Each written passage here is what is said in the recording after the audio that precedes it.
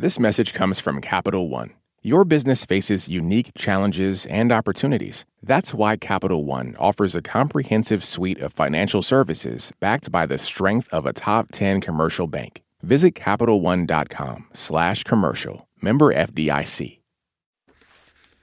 Live from NPR News in Washington, I'm Shay Stevens. President Biden and former President Trump easily won their party's primaries on Tuesday.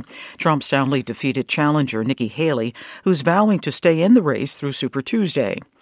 NPR's Don Gagné explains that Biden overcame a grassroots challenge from Democrats who are angered by his policy toward the Middle East. In Michigan, choosing no candidate, choosing uncommitted had more of an impact in this race Tuesday night.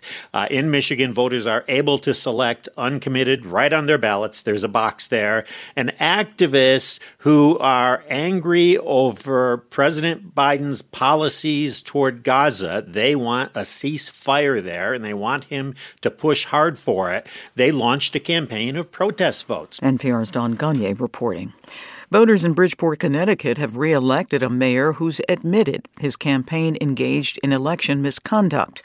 As Molly Ingram of member station WSHU reports, absentee ballot fraud prompted a court order to redo the city's primary and general elections. Mayor Joe Ganim and challenger John Gomes faced off 4 times this election cycle. The first Democratic primary was overturned by a judge who cited videos of Ganim supporters making several trips to the absentee ballot drop box. It's against state law for political workers to submit ballots for someone else. Here's Ganim after his win. If it wasn't clear 3 times in a row, it's clear today, louder than ever. Bridgeport has spoken. This will be Ganim's 8th term as mayor. He was elected for the first time in 1991, but served 7 years in prison for federal corruption charges in between terms. For NPR News, I'm Molly Ingram. President Biden and former President Trump both plan to visit southern Texas on Thursday. Biden will meet with Border Patrol agents and local leaders as part of a push for the bipartisan border bill that was rejected by Republicans in Congress. Texas Public Radio's Gage Davila has the story. President Biden told governors last week that he is looking at options for executive action to curb the flow of migrants across the southern U.S. border. Team Brownsville co-founder Andrea Rudnick, who organizes humanitarian aid for migrants seeking asylum, hopes President Biden sees their plight during his visit. They haven't left everything behind and taken this long, dangerous journey for the fun of it. They've come because they felt that they had to come.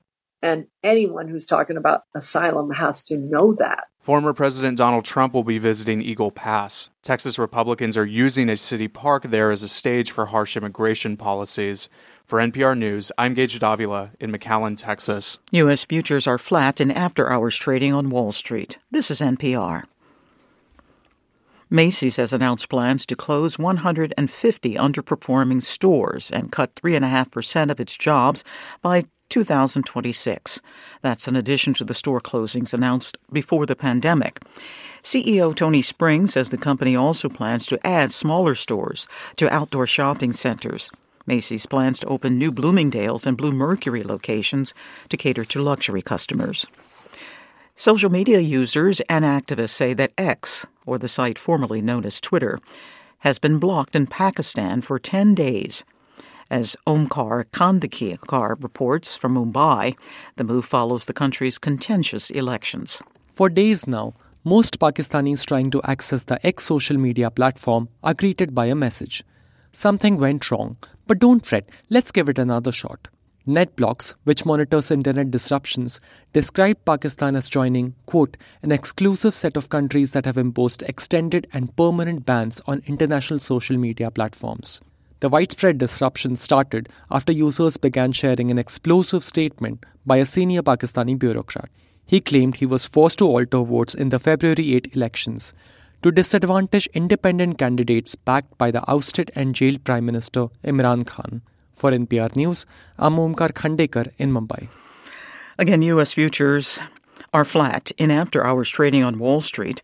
On Asia-Pacific markets, shares are mostly lower, down 1% in Hong Kong and in Shanghai. I'm Shay Stevens. This is NPR News.